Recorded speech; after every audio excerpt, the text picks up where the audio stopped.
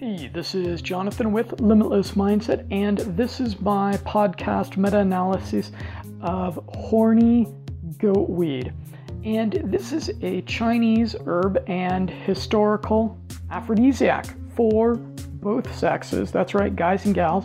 And it also goes by the significantly less awesome name Epimedium. It also is sometimes called rowdy lamb herb. And it got this very well-deserved name, no doubt after some Chinese herders who were, I'm sure, very bored, observed their goats and sheeps being just quite a bit more frisky after feeding on it. So some people might not categorize horny goatweed as a nootropic, but I do, because the sex drive is the strongest motivator that we have.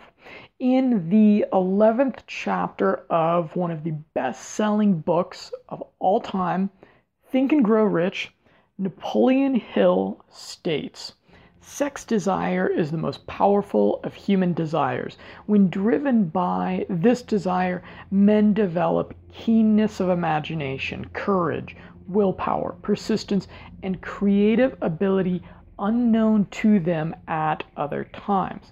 So strong and impelling is the desire for sexual contact that men freely run the risk of life and reputation to indulge in it." I know I have. When harnessed and redirected along other lines, this motivating force maintains all of its attributes of keenness of imagination, courage, etc., which may be used as powerful creative forces in literature, art, or any other profession or calling, including, of course, the accumulation of riches. So anything that revitalizes our sexual energy will drive us to work harder, pursue our goals with fervor, reach new levels of intensity in our focus, drive us beyond our comfort zones, and push us to tap deep reserves of creativity. In this regard, I consider horny goatweed a nootropic. Horny goatweed is well worth the attention of people who take a little more conservative approach to their biohacking. It's a historical nootropic that's been used to positive effect for thousands of years by large populations. Chinese traders estimate that over 100 tons of raw ingredients of it are sold every year from markets in Bazhou, China. It's been studied internationally and is regarded as an exceptionally safe tool for overall sexual enhancement. To quote a 2011 Chinese paper, modern pharmacology studies and clinical practice demonstrated that Epimedium and its active compounds possess wide pharmacological actions, especially in strengthening yang, hormone regulation, anti-osteoporosis, immunological function modulation, antioxidation and anti-tumor, anti-aging, anti-atherosclerosis, and antidepressant activities. Horny goatweed increases the male, female, gender-specific hormones in their respective sexes. So we'll start with testosterone. Many things in the modern man's lifestyle lower his testosterone. For example, we'll start with refined or processed carbohydrates. These are a major offender. So a diet which regularly contains breads, pastas, baked goods, and other grains will elevate insulin levels. In the long term, this causes diabetes, and in the short term, it lowers testosterone.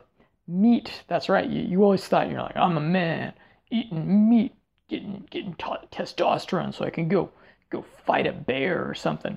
Well, unfortunately, the meat industry pumps a lot of weird hormones and chemicals into the meat we consume that takes a serious toll on our internal chemistry, robbing us of testosterone. A really good reason to exclusively consume grass-fed, hormone-free meat and dairy. Third major offender is drinking alcohol. That's right, especially beer, which is a big bummer because we think of beer as like the man's drink, right? You're like, I'm gonna go drink some beer with my buddies. Then we're gonna go to the lake. We're gonna go and fish, go and build a fire, do all sorts of manly stuff while we're drinking beer. Well, the hops in beer are estrogenic to the extent, this is how estrogenic they are, that they've been researching beer hops as an option for helping middle-aged women with hot flashes because the hops are they're so conducive to the estrogen that causes women, as women are dealing with, I believe, an estrogen depletion while they're going into middle age, and they have all these symptoms. They go through these really unpleasant things as a result. And beer is so effective that researchers are like, well, let's give women more hops. So that's how detrimental beer is to your testosterone levels. And this was something that I really saw when I lived in South America, because it's just, at least in the social circle in the part of South America I was in, there was just such prevalent alcoholism. And you really do see how excessive alcohol consumption, particularly beer, which is the drink of choice in that part of the world, you really see how you really see the very frail psyche that it produces. Okay, another offender. Xenoestrogens and low quality water. So very common chemicals like BPAs, which are used almost universally in plastic packaging, disrupt the endocrine system and lower testosterone. Additionally, a variety of alien estrogenic chemicals are common in municipal water supplies. And this can be partially avoided by getting a good water filtration system, but inevitably you are going to consume tap water while bathing or outside of your home, right? Another major factor is stress. So the consistent companion in a man's life is stress. Of course, you already know, don't you? I don't even got to tell you that.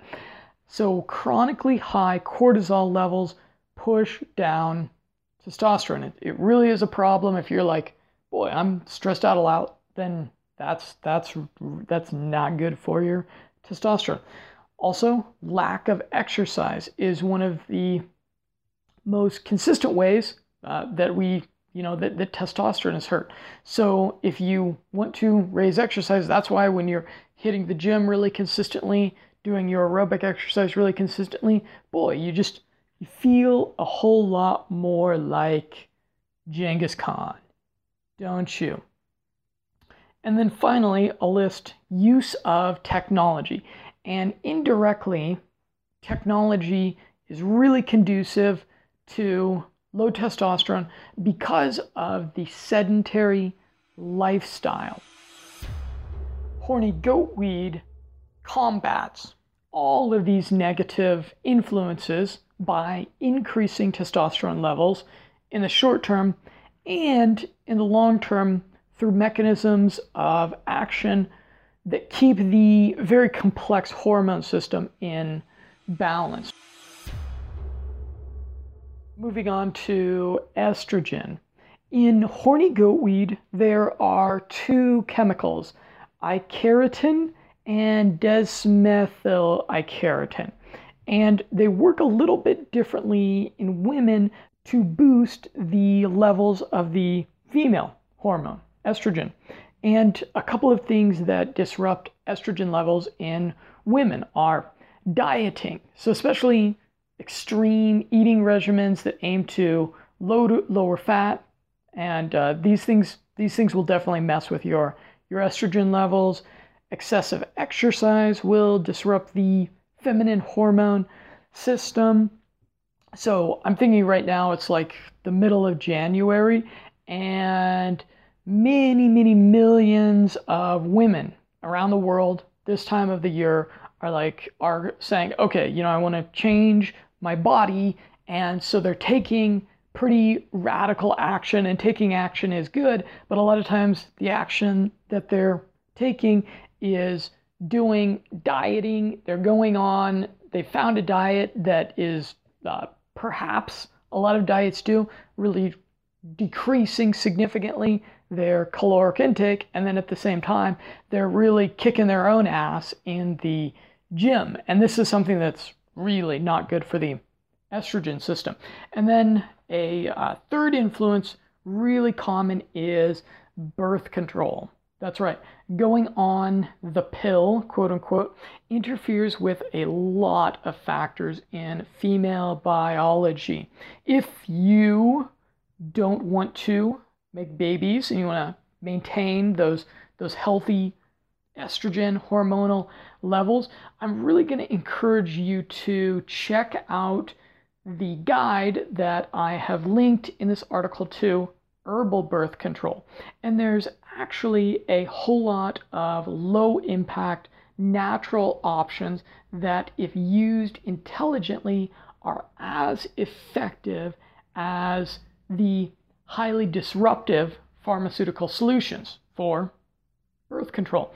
And then finally, menopause. So between ages about 40 to 50, women experience a host of really unpleasant symptoms as a result of the estrogen levels decreasing. So hot flashes, night sweats, moodiness, and loss of libido. So it's really quite remarkable that this one herb will help both men and women.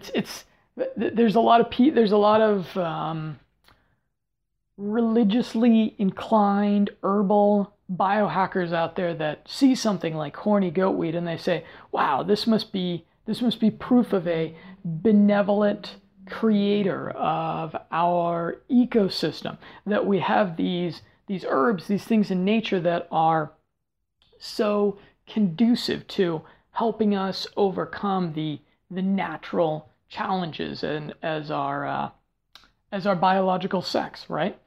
Okay, moving on. getting back to the real stuff. Nootropic mechanism of action. This herb utilizes multiple mechanisms of action. It owes its libido exciting effects to its active ingredient, which is Icariin. And this is a prenulated flavonoid that can cross the blood-brain barrier, where it has a neuroprotective effect. It has been studied extensively with over 60 research results on PubMed involving human subjects. Number one, it has both short-term and long-term positive effects on the complex hormonal systems of the body. Its long-term or cumulative effect is due to its role as a natural PDE5 inhibitor. This takes 2 to 4 weeks to peak, so this is a little bit more long-term biohack. It also regulates calcium channels, essential to the delivery of 3 important neurotransmitters: glutamate, acetylcholine, and norepinephrine. Additionally, according to a 2010 study, quote, our findings suggest that the potential neuroprotective effect of Icariin on induced neurotoxicity via the balance intracellular calcium homeostasis. Number 3, it has testosterone mimetic properties according to Shantou University Medical College research. Quote, Icariin improved the condition of reproductive organs and increased the circulating levels of testosterone. And number 4, finally, according to recent research, it's an acetylcholinesterase inhibitor, meaning that it prevents a chemical process that breaks down acetylcholine in the mind.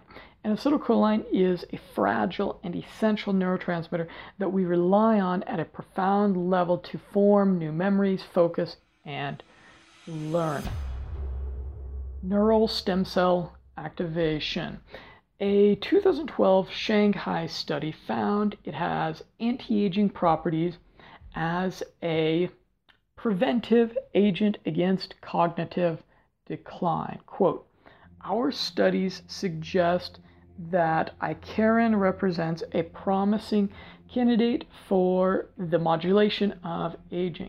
Therefore, Icariin administration may effectively prevent or delay the onset of age-related cognitive degeneration, and its capability to activate quiescent neural stem cells may potentially be one of its mechanisms. Erectogenic.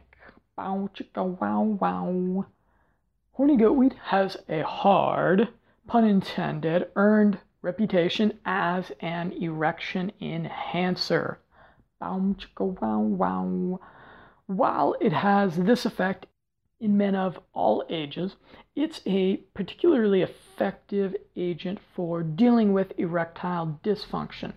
To this effect, it's fast acting. According to one user, I took it before bed, 30 to 40 minutes before sex, and oh my God, I had one of the best sex ever. I decided to take it only on the days when I'm sure I will have sex. I took it 3 times, and I can confirm that the sex is much better due to extremely hard and long-lasting erections. This stuff makes me more sensitive, but at the same time, I can have it all under control. He was so excited. He didn't even grammar check his biohacker report. Sensation enhancer.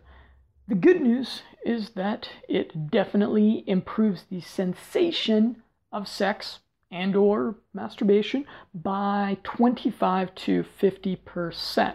So it is an effective biohack, but it's not going to be a game changer for your sex life like a tantric practice will.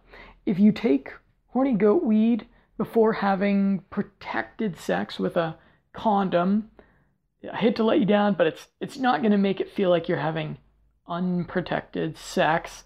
It's not going to make it feel 2x better, 3x better, 10x better, but it will, like I said, make it feel about 25 to 50% better, which is nice. I certainly can't complain. It definitely is pleasant. It's pleasant enough that I would encourage everyone to try it. About growing it in a garden. If you Google search this one really thoroughly, you'll find that there's quite a bit of debate online about the dubious quantity and quality of Icariin content, along with the legitimacy of Chinese herbs that get stored for months and months and then shipped across a giant ocean to reach you. So for those with a green thumb and a little bit of extra time on their hands who want to get out there in nature, enjoy a little bit more vitamin D, it's really worth considering just growing your own horny goat weed. And I will link to some resources where you can get some seeds, where you can find out a little bit more about doing that. It doesn't look like it's that hard. So researching the recommended dosage, you'll run into a lot of statements like this. At this time, there is not enough scientific information to determine an appropriate range of doses, which is not very helpful, right? So the reason for this ambiguity is that the percentage of the active ingredient, Icariin, can vary greatly between different products.